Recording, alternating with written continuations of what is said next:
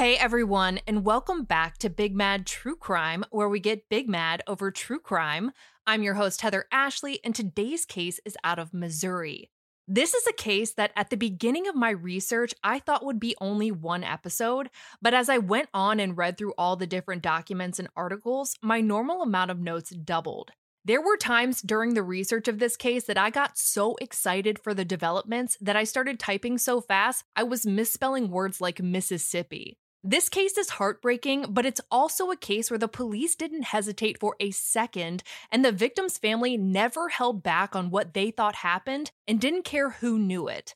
I have been rooting for this family hard over the last week, and there is no way to fit every moment into one episode. So for those of you who prefer to listen to two-parters all at once, feel free to hold off until next week.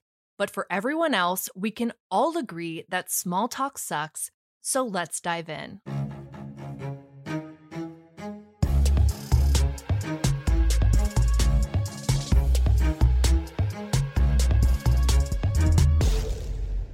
Jacque Waller was a strong, beautiful, and independent woman who knew what she wanted and she went for it, whether it was her love life, her career, or her children. In 1993, she married Clay, who was the man she thought would be the love of her life. Clay had spent some time in law enforcement working for two different departments, but ultimately left public service to try his hand at different businesses. I found a few listed for him, like painting and construction, but they all seemed to be pretty short-lived before he moved on to the next. Clay seemed like he was more of the wild card in the marriage, while Jacque was more of the stable and nurturing half. She was the rock. A decade into their marriage, Jacque and Clay decided they wanted to have children. Clay had a son of his own from a previous relationship, but Jacque had always wanted children of her own, so the two decided to try for a baby. Ultimately, Jacque found out that she'd need IVF, and with all the hopes and the best wishes in the world, the Southeast Missourian reports that she had 3 eggs implanted, hoping for at least one little miracle. Jacque got her wish times 3. All 3 eggs implanted, and she was officially having triplets. Before long, her dad told the outlet that it looked like she had a Volkswagen under her shirt. On October 14th, 2005, the triplets were born, 2 girls and a boy, and they were perfect. It seemed like Jacque's life really began that day. I mean, sure, she'd accomplished a lot of really great things in her life, but this was the dream. As the years went by and the triplets grew up, they each had their own personality, their own interests, and even had their own appearance. Jacque loved each one of them uniquely, and they loved their mom. For all intents and purposes, Jacque's life seemed perfect. She had Clay, she had the triplets, and on top of that, she had this really tight-knit family. The kind of family that you call every single day and spend the weekends with, which, to say the least, comes in really handy when you have triplets. She made a Facebook post about how much her son reminded her of her dad after he went into the bathroom while Clay was in the shower just to flush the toilet and hear him squeal when it got hot. The house was full of laughter and love and Nerf gun wars, but while everything seemed great, as the triplets got older, Jacque and Clay's marriage started to crumble. In June of 2010, the Southeast Missourian reports that Jacque told her family that she wanted to file for divorce. She had all the support in the world, but leaving a marriage is hard. There's a lot of guilt involved, and she had kids to think about, but in Jacque's case, she also had Clay to think about. She had been the rock in the marriage, always holding a steady, well-paying job while Clay tried and failed at several different variations of construction-esque businesses. I ran a report, and it looks like he had a considerable amount of tax debt that had gone unpaid, and finances can be a real bitch when you're thinking about separating. She gave the marriage a chance throughout the rest of 2010, but it wasn't easy. By 2011, it was becoming more and more clear that it wasn't going to work. For the first few months of the year, friends told the Examiner that she would pack up the kids for the weekend and stay with friends or family, with plans to go back and get the rest of their stuff, but in the end would go back home. Her friends told the outlet that it was hard for them to understand why she kept going back after all of his threats, which was the first time anyone had ever mentioned that there had been any threats, but rest assured, we'll get to those.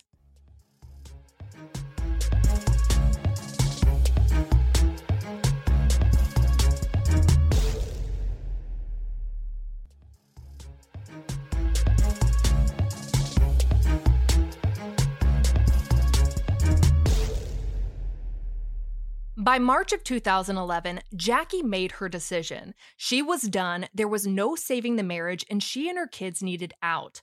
According to the Southeast Missourian, Jacque packed up her things one last time and moved herself and her kids out of their family's rental home in Cape Girardeau to St. Genevieve, about an hour away, to live with her sister until she could get settled into her own place.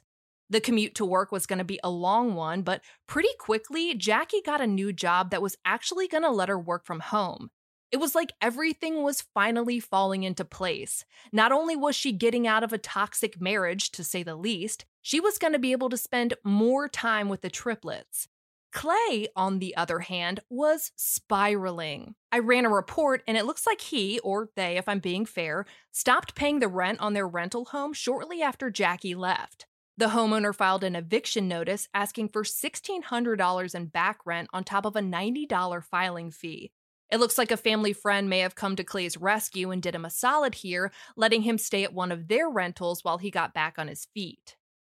While Clay was spiraling, Jacque was in the middle of a serious glow-up. She was happy. For the first time in a long time, she was free to just be happy. Her sister told the Southeast Missourian that it was the happiest she'd ever seen her sister. She'd even started dating and met a really nice man who, over the next few months, fell in love with her and the kids and reminded Jacque what it felt like to be truly loved and respected. According to the outlet, they'd even found a rental home that they were going to move into together and had started painting it and getting it ready for the kids. But while Jacque and her boyfriend were living their best life, Clay was doing everything he could to make it miserable. He didn't want this divorce, and if he couldn't have Jacque, no one could. I think this is a good time to pause and talk about this whole "if I can't have you, no one can" attitude. Jacque and Clay's divorce did not come out of nowhere. Their marriage had been on a major decline for a while. Neither of them were happy, but Jacque was miserable, and she was miserable at the hands of Clay. Clay wasn't against this divorce because he didn't see it coming. He wasn't against the divorce because he wanted to do everything it took to make Jacque happy again. I mean, he had a whole-ass girlfriend. Clay was against this divorce because he was losing control. The only control he had over Jacque at that point was trying to keep her from having the only thing she wanted, which was happiness away from him.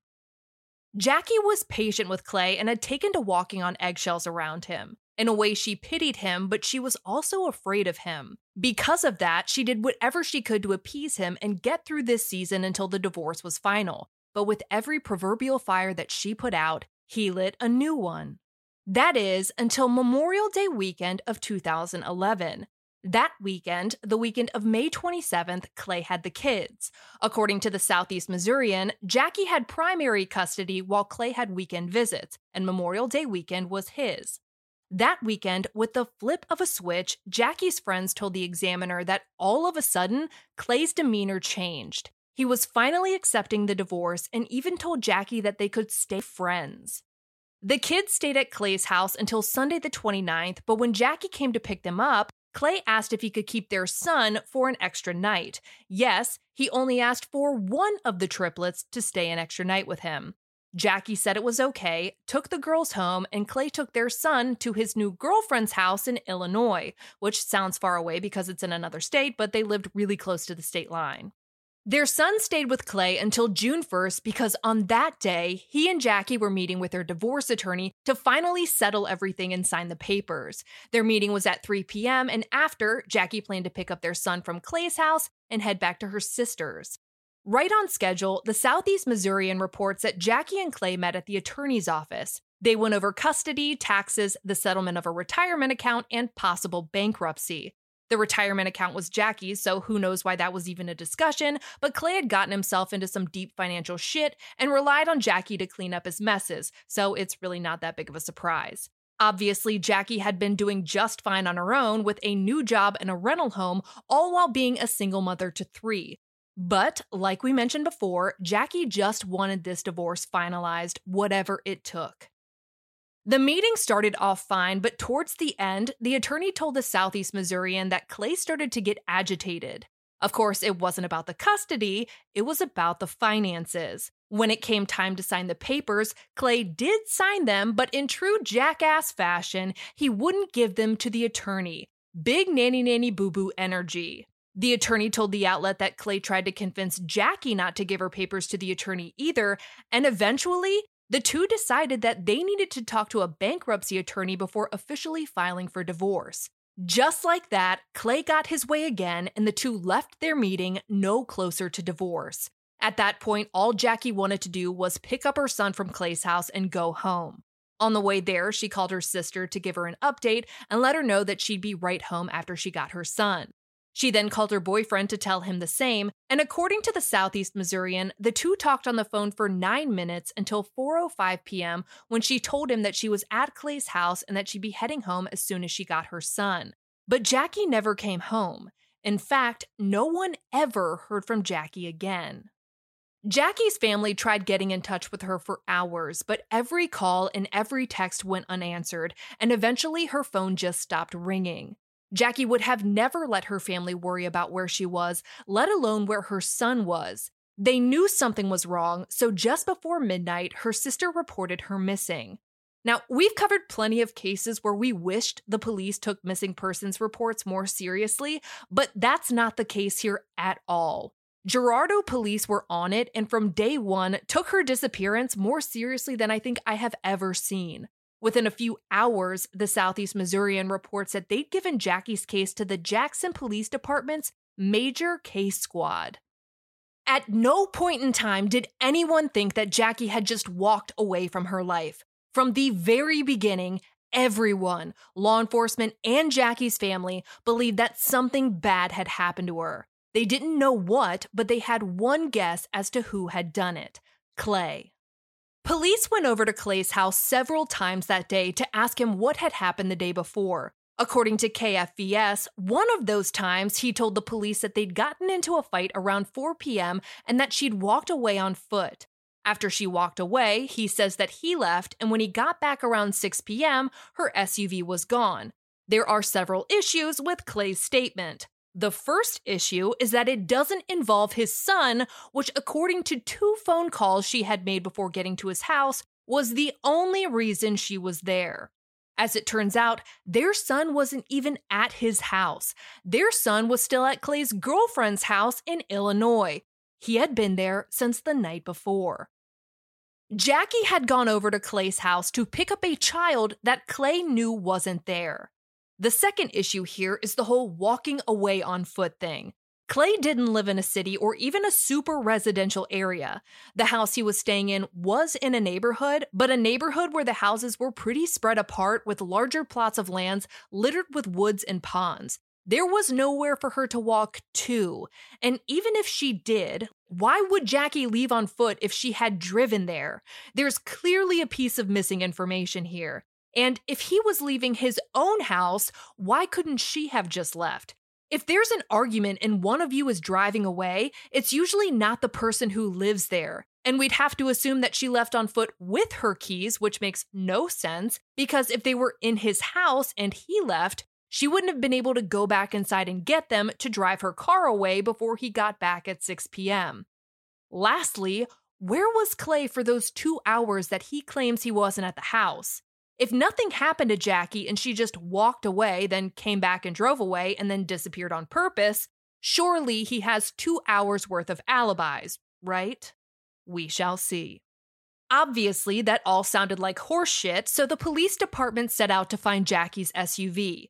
Maybe if they could find that, they could get one step closer to finding her or finding out what they feared might have happened to her. And it didn't take long.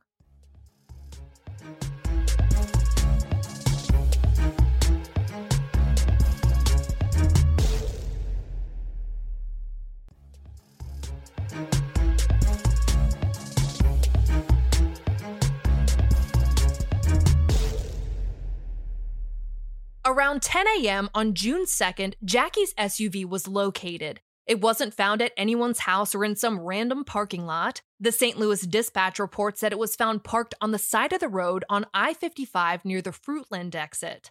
I mapped it out, and it looks like that puts you out onto Highway 61. There is nothing glamorous or anything significant that stands out about why Jacque would have ever taken that exit, just that it was about 1/5 of the way home to St. Genevieve and about 4.5 miles from Clay's house. Jackie's SUV was found locked with a flat tire. Missing were her keys, her cell phone, and her purse. Let's consider the facts here. Either Jacque is missing or something terrible has happened to her. Her vehicle had been found with a flat tire, so either she had car trouble or someone popped her tire to make it look like she had. If she had car trouble, certainly she would have called someone about it, right? But she didn't. She hadn't called anyone to tell them that she'd left Clay's. She didn't call to tell anyone she was having any kind of car trouble, and she didn't answer anyone's calls or texts when they were wondering where she was. And aside from the cell phone, we know that her purse was missing, but she hadn't used a single one of her debit or credit cards. Why take a purse or a phone with you that you don't intend to use? With everything that was missing from Jackie's car, one thing wasn't: her laptop. She used it for work and personal use, including a diary that she kept on there, which her father told KFVS was a bad mistake that we'd be learning more about in the months to come. Jackie's father knew in his heart that his daughter wasn't coming home. There wasn't a single doubt in his mind that Clay had done something to her, and he was ready to take him down. This isn't one of those cases where the family is convinced of something and they're waiting for the police to catch up. Not at all. According to KFVS, the police came right out and said that whoever left Jackie's car there on the side of I-55 may have left on a bicycle. There wasn't any mention of why they thought someone ditched the car and specifically hopped on a bike, but it was a pretty specific statement, and Clay's house was only a 4.5-mile bike ride away. With Jackie's SUV located, police went public asking if anyone had seen her vehicle after 4 p.m. on the 1st. Then they went a step further and asked if you saw her vehicle after 4 p.m. that day, who was driving it? Was it Jacque or was it someone else? But Jackie's vehicle wasn't the only one police wanted the whereabouts for.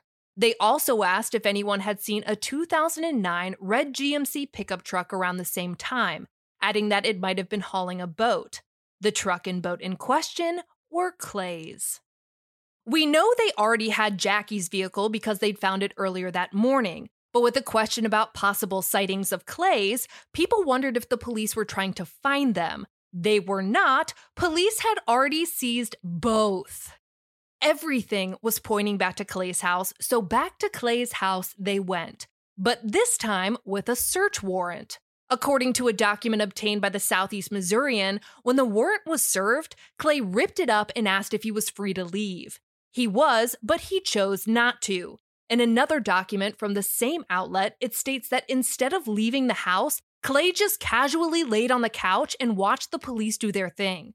Something tells me that his confidence will not age well.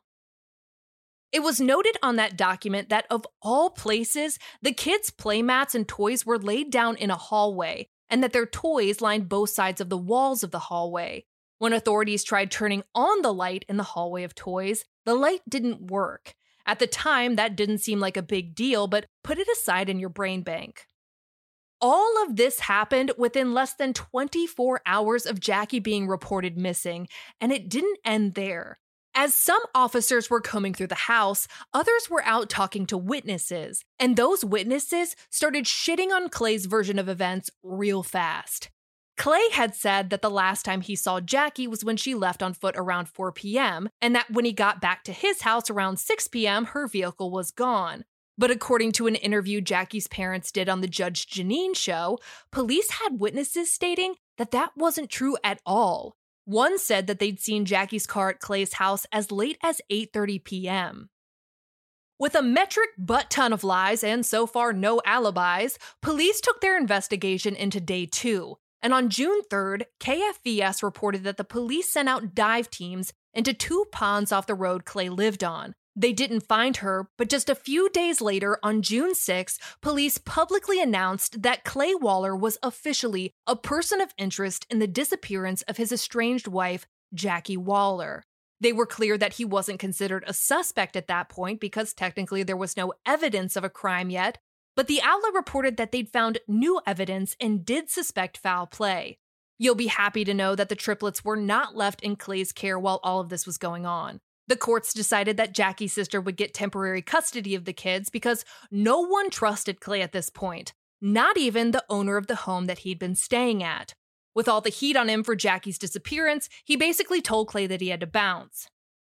Now, we knew ahead of time that Jacque and Clay's marriage had been on the rocks for a while, and we knew that her friends had mentioned some threats, but once the kids were put into the custody of Jacque's sister, friends and family held nothing back about what had really been going on. Her father told KSDK that 2 weeks prior to her going missing, Jacque had told him that Clay had been threatening to kill her for months, that he was going to kill her and throw her into the river, and that she'd never be found, that divorcing him would be her death sentence. According to a document obtained by the Southeast Missourian, he'd told Jacque that she wouldn't be able to enjoy her new work-from-home job because she'd be dead by then. Those threats sound really serious, and they were, especially knowing Jacque was now missing, and her family wanted to do something about it, but her father told KSDK that Jacque refused to let them get involved. Her father told the Judge Janine show that Jacque herself didn't report it because she was afraid it would prevent Clay from getting his pilot license. It's easy to look back now and say that she should have reported it or that her family should have, but there were a lot of factors in Jacque's life that didn't make that decision easy. People make threats all the time that they don't follow through on, and threatening to kill people is high up on that list. It's a fucked up threat to make, but most of the time, people don't actually do it. Jacque was married to this guy. At one point in time, he was the love of her life, and he was still the father of her children. It's hard to believe that someone who once loved you and claims that they still do will choose to hurt you. The emotional part aside, there were two outcomes if Jacque did in fact report the threats to police. They'd either do something about it or they wouldn't. Threats are a fickle bitch when it comes to the law because, among other stipulations, there has to be means, motive, and opportunity. If the police did something about it, Jacque might have been safe, at least for a while. Maybe he'd go to jail, but his bond would probably be pretty low enough for him to get out. And then what? He'd just stop threatening her until it was time for her to testify against him in court? The fear factor is real in this situation, especially if she reported it and there was nothing the police could do. Say they looked into it and Clay found out she went to the police, then what? Does he just stop? Every choice that Jacque had an outcome that could have been terrifying, so she just tried to handle Clay herself. According to the Murphy Milano blog, Jacque was going to give Clay a $50,000 settlement once the divorce was finalized.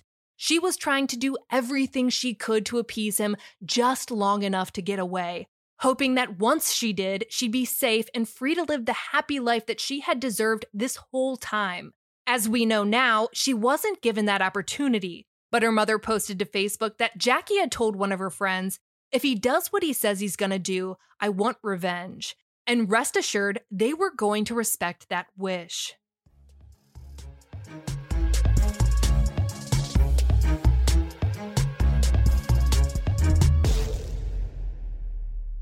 $5,000. That's the average amount of money people in the U.S. are now spending on gas in a year. $5,000. That's crazy. If you drive, you have to download Upside, the free app that gives you cash back every time you get gas. That's right. You can earn real cash back with Upside just by buying the gas you're already buying. You can literally start earning cash back today. I use Upside every time I fill up, and I've already made around $300. You're putting gas in your car anyway. Why not get real cash back? If you like free money, download Upside. I'm saving the cash I earn from using Upside to help pay for a vacation later this year. Download the free Upside app now to earn cash back every time you buy gas. Use promo code SAVE to get an extra 25 cents per gallon on your first tank. You can cash out anytime right to your bank, PayPal, or a gift card for Amazon and other brands. Just download the free Upside app and use promo code SAVE for a 25 cents per gallon bonus on your first tank. That's code SAVE for a 25 cents per gallon bonus.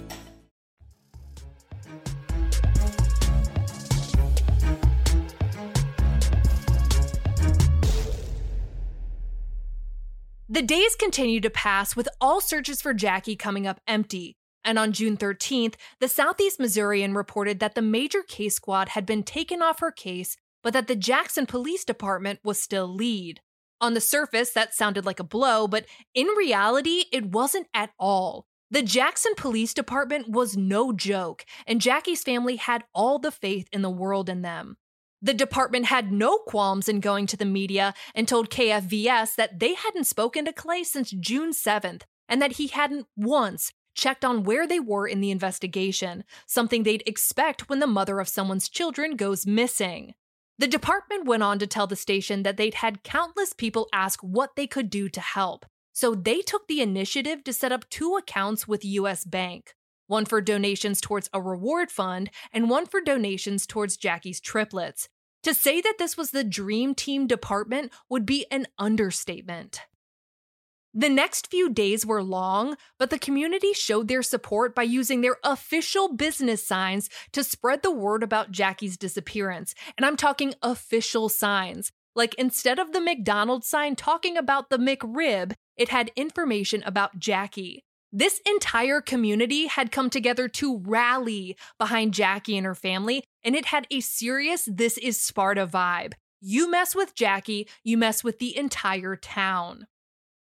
Since Jacque's disappearance, her family had used Facebook to update people on the investigation and to be general no-limits badasses. On June 20th, her mother posted that law enforcement had gotten some lab results back and that the noose is starting to tighten on that murdering piece of crap. If you're trying to high-five her through the internet, you are not alone. Clay decided that the following day it was his turn to post on Facebook, and that was a mistake. Up until then, Clay hadn't said a single public word. But that day, he felt like it was his time to shine, so he went onto Jacque's Facebook wall and, according to Fox 2, wrote the following message. I miss you so much. This is a nightmare. I wish for your safe return. So many people are wanting to get me. This is not about me. We need for you to come home. Our babies need us so bad. I haven't seen them since all of this happened. I know they miss you so bad. I look for you every day. I went to church today and have to believe you are still coming home. Our babies must be so confused not having their mom or dad. Honey, I will keep moving forward. Honey, I miss and love you so much. Please come home soon, Clay. Let's go ahead and rip this bitch to shreds real quick. You're 4 sentences in and already making this about you? So many people are wanting to get me. This is not about me. We are sure as shit acting like it is. Like your missing wife who was last seen at your house is just supposed to pop out of a miracle and come to your defense. Get the fuck out of here. And boo-hoo, you haven't been able to see your kids. No shit, dude. A judge found your kid's aunt to be a better fit than their own father. Let that one sink in. I'm sure your estranged wife just happened to go missing after a heated divorce meeting where she went to your house to pick up her kid that you'd conveniently left with your girlfriend in another state. Okay. And he had the balls to say, I look for you every day. Oh, do you, Clay? Where? With whom? Because as of yet, not a damn soul has spotted you while they were out searching for Jacque. You clearly haven't been helping the police search because you need to have contact with them in order to do that, and you haven't talked to them since the 7th. And let's not even bother with the I went to church today and I have to believe you're still coming home comment. We get it. You want people to know you went to church. Got it. Bye. The following weeks didn't move as quickly as the first few days of Jacque's investigation did, but it was still moving. The chief of police told KFVS that Jacque has a lot of bulldogs on her case who are going to see it through. There were intense searches by hundreds of people, law enforcement, search and rescue teams, family, friends, and even complete strangers. They searched on foot, on horseback, used canines, and even sent helicopters out. They didn't find Jacque, but according to the Murphy Milano blog and Fox News, they did spot Clay as he drove by several times, waving, honking, blowing kisses, and flicking people off. If you're looking around trying to find something to throw right now, you're not alone. During that time, Clay also managed to hire himself a criminal defense attorney, do an interview with Heartland News where he said he was praying for Jacque's safe return. I guess he was praying in between blowing kisses and flicking people off. And according to the Southeast Missourian, managed to continue to dodge the police's request for him to come in for an interview. One officer telling the outlet, "We never do see him again or hear back from him." On July 12th, there was another custody hearing for Jacque and Clay's triplets. Regardless of how much we know about the situation, Jacque's case was still considered a missing persons investigation, and Clay hadn't been charged with anything. So there was a real fear that he was about to get visitation with the kids. Evident by a report from KFVS, Clay showed up in his Sunday best, a red t-shirt, and thankfully was denied any form of visitation with the triplets whatsoever. With the kids still safe with Jacque's sister, the searches for her continued, but it was clear to everyone that they weren't looking for Jacque to be alive. They were looking for her body. Every single person and department involved in this investigation was realistic. It was horrible and emotionally draining, but they knew what they were going to find, even if they couldn't quite prove it yet. In an interview her father did with KFVS, they talked about a reward he and Jacque's mom had offered for information leading to Jacque's body. He said, "I don't care anything about the arrest and conviction part. That will take care of itself. I want my little girl." Jacque's mom adding, "I want the agony to stop. I know there will be more. We can handle that if we just get her back and know where she is." Like every other case, law enforcement just needed that one piece of evidence that would get them enough probable cause to make an arrest. And on July 13th, they found something. But what they found and where they found it is going to have to wait until next week.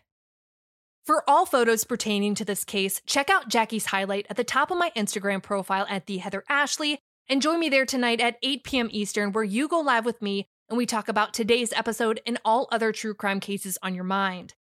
If you like your podcast ad-free, head over to our Patreon at patreon.com/BigMadTrueCrime, where for just $1 whole a month, your episodes are totally ad-free. If you need more episodes in your life, for just $5 a month, you get a bonus episode on the first Monday of every month. All your episodes are ad-free, and you'll also receive a forever discount code for all Big Mad True Crime merch. And of course, anytime you sign up, you get instant access to all previous bonus episodes.